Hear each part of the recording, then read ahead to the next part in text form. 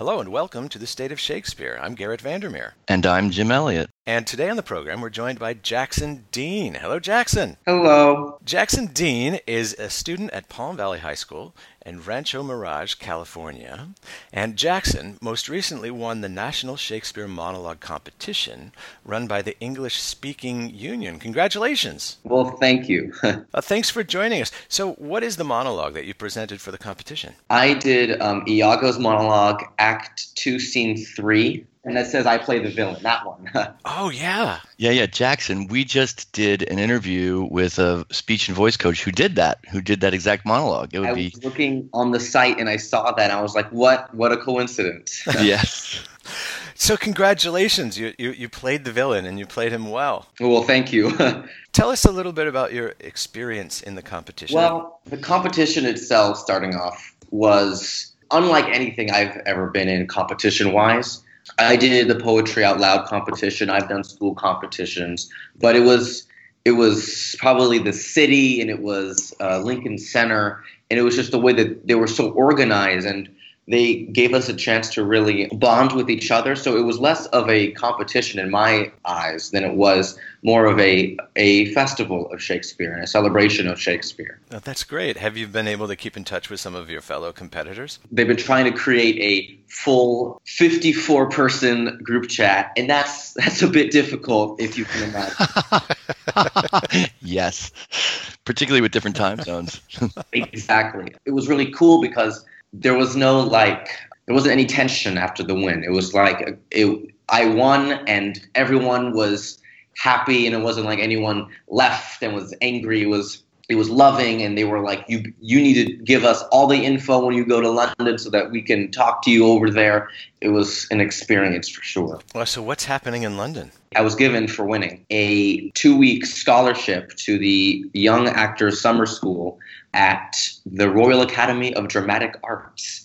Oh, that's fantastic. Yes. So about this speech. In this speech, well, tell us what the speech that you'll be sharing with us today actually comes not from Othello, but from Titus Andronicus. Do I have the correct information? You are correct. I did this monologue in 9th grade. If that is weird for you, it was weird for me too, because again, my drama teacher was like, "Oh, you're a freshman and you are small, but why don't you do this monologue about murdering people gruesomely?" Okay, great. And I won with that monologue school county-wise, and then I got second place regional with this monologue. And if you can't tell, I love being the villain. I really do. And this is like, for me, because I really haven't found any other Shakespeare monologue other than the Iago one that is the pinnacle, like, villain monologue, crazy psycho, as this Aaron monologue from Titus Andronicus. Why do you enjoy playing the villain? Because it's not me. It's not anything I would ever do or ever think of, obviously, to become crazy and psychotic and sadistic. To me, I don't know, it's fun in a way. It's fun to be like, let out all your morality and your common sense and just become insane and go crazy. And that, for me, it's fun to do. And I don't know what it is, but it comes out easy for me. So do you tap into, a dark side of you, or do you just, how do you approach a villain's role when you're first starting out? I really don't know, because every villain is different. In fact, quick sidebar I wanted to tell you. For the regional this year, they had us do a cold reading. So it was my monologue, my sonnet, and a cold reading. Mm-hmm. So my monologue was Iago, evil. My sonnet was loving. And then they gave me a cold reading of another villain of Shakespeare. I forgot exactly which villain it was, but it was a different type of villain. So that's what I look at the type of villain that this character is. Is it a rich and pompous villain? Is it a crazy villain? Is it a villain that will die doing what he or she wants to achieve? And I then basically leave Jackson a little bit, Mm-hmm. and try and really harness, okay, what is he thinking? What is she thinking? What are they going through right now? What's happening in the show that leads up to this monologue? Is it built up anger? Is it built up insanity, sadness? And is it because of a boiling over of emotions, or is it planned? And then I don't know what happens, but something clicks in me, and I just go crazy. Well, with a build-up this like sounds that, fun. I know we're looking forward to hearing this. But could you give us a little bit of a background, a little bit of a context about who this character Aaron is? What's just happened? Yeah. Okay, so Aaron is a Moor, and he was hired to do some really bad things to Titus Andronicus. So they actually found him guilty in the show, and this is the first scene of the last act where they are about to hang Aaron because they're like, the people are saying, well, you've done all these terrible things, so you will hang, and we will watch you because you are terrible. So they kind of banter back and forth. Aaron is being, his evil self because he's evil the entire play. So then one of the townspeople says, basically, in non-Elizabethan, he says, "Aren't you sorry for what you've done?" And so Aaron says, "Yeah, I'm sorry. I'm sorry that I was caught this soon and I haven't been able to do 1,000 more dreadful things." And that is so evil, and I love it. Well, why don't we hear you do it? So this is Jackson Dean doing Titus Andronicus, the character of Aaron, Act 5, Scene 1. I, that I had not done 1,000 more. Even now I curse the day, and yet I think few come within the compass of my curse, wherein I did not some notorious ill as kill a man, or else devise his death, ravish a maid, or plot the way to do it, accuse some innocent and forswear myself, set deadly enmity between two friends, make poor men's cattle break their necks, set fire on barns and haystacks in the night, and bid the owners quench them with their tears. Oft have I digged up dead men from their graves and set them upright at their dear friend's door, even when their sorrows almost was forgot. And on their skins, as on the bark of trees, have with my knife carved in Roman letters, "Let not your sorrow die." Though I am dead, but I have done 1,000 dreadful things, as willingly as one would kill a fly. And nothing grieves me heartily indeed, for that I cannot do 10,000 more. Thank you. Wow. It's villainous indeed, this fellow. Yes, my oh my. So this is a speech where Aaron really goes evil. I mean, he's been evil through a whole thing, but you have some little humanity with him when he's in love with the queen and they have a child together, and so he's defending his child and all that stuff. But here, he shows zero remorse. Yes, for sure. He is, like I was saying, he has that boiling up of emotions and he just lets it spill out in that time. So that's why he leaves behind any barrier of morality and should I say this, should I not say this kind of thing. He just lets it loose. And it's interesting that you did Iago for the English Speaking Union contest, this is essentially Aaron's last speech before going away. Right. And Iago's last speech before going away is, "I shall say no more." Right, exactly. I kind of like the monologues of, "This is my ultimatum" kind of thing. I'm going to do this or it is done for me, especially with Shakespeare, because Shakespeare was probably the most dramatic person when it came to making villains.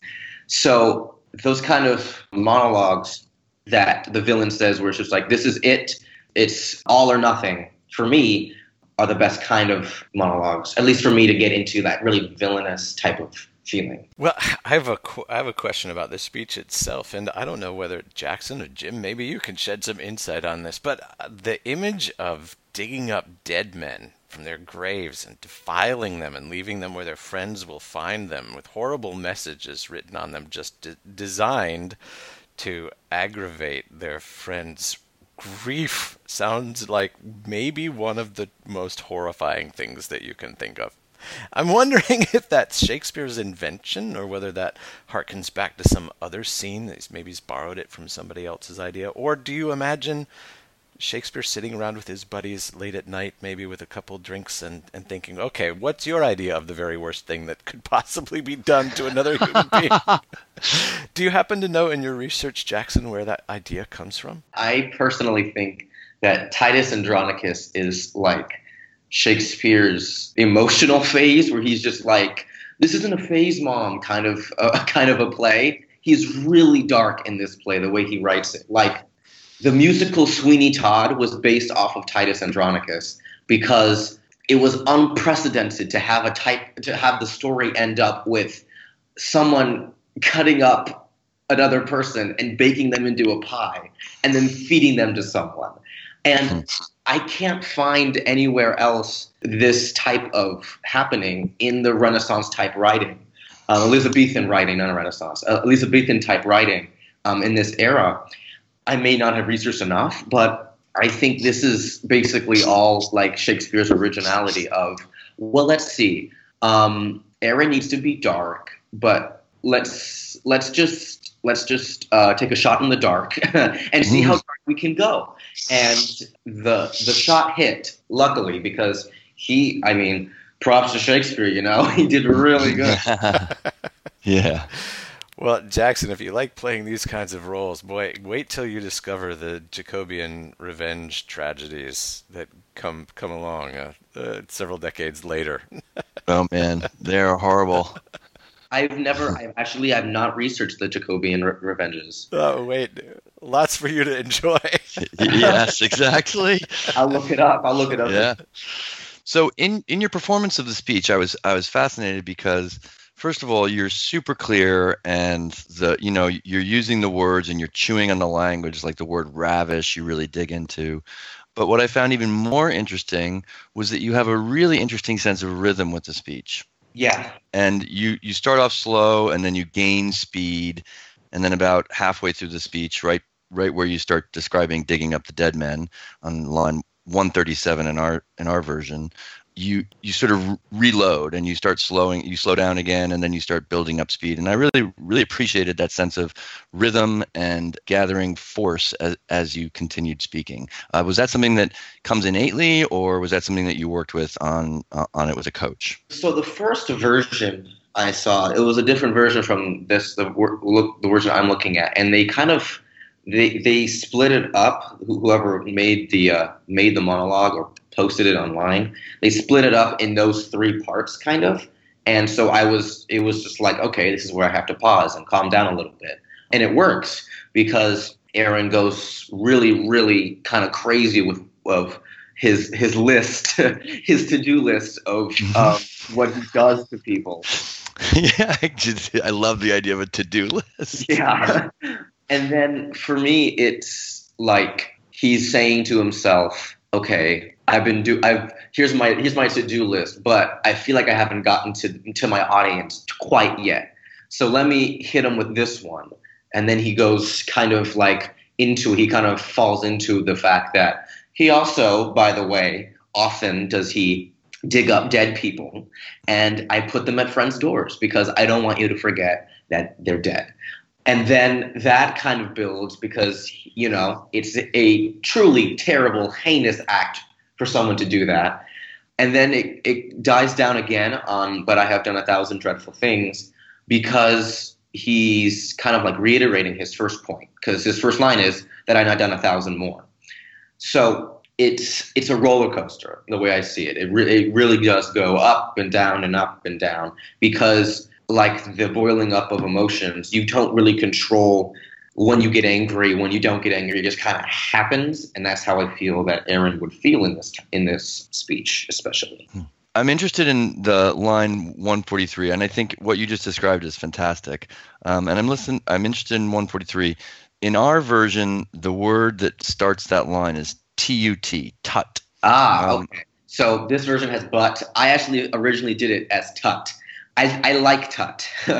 I love tut. Because the way I did it originally was with tut in the monologue. So it wasn't, let not your sorrow die though I am dead, but I have done 1,000 dreadful things. It was, let not your sorrow die though I am dead. Tut, I have done 1,000 dreadful things. It was like, well, yes, I've done 1,000 dreadful things. Yeah, like whatever, it's all good. Yeah. Like he minimizes what he just said with the word tut. I love that. Yeah. Which makes him more evil. This is terrific. Jackson, congratulations on your championship, and have a fantastic summer, and we look forward to following your career and hearing more about you in the years to come.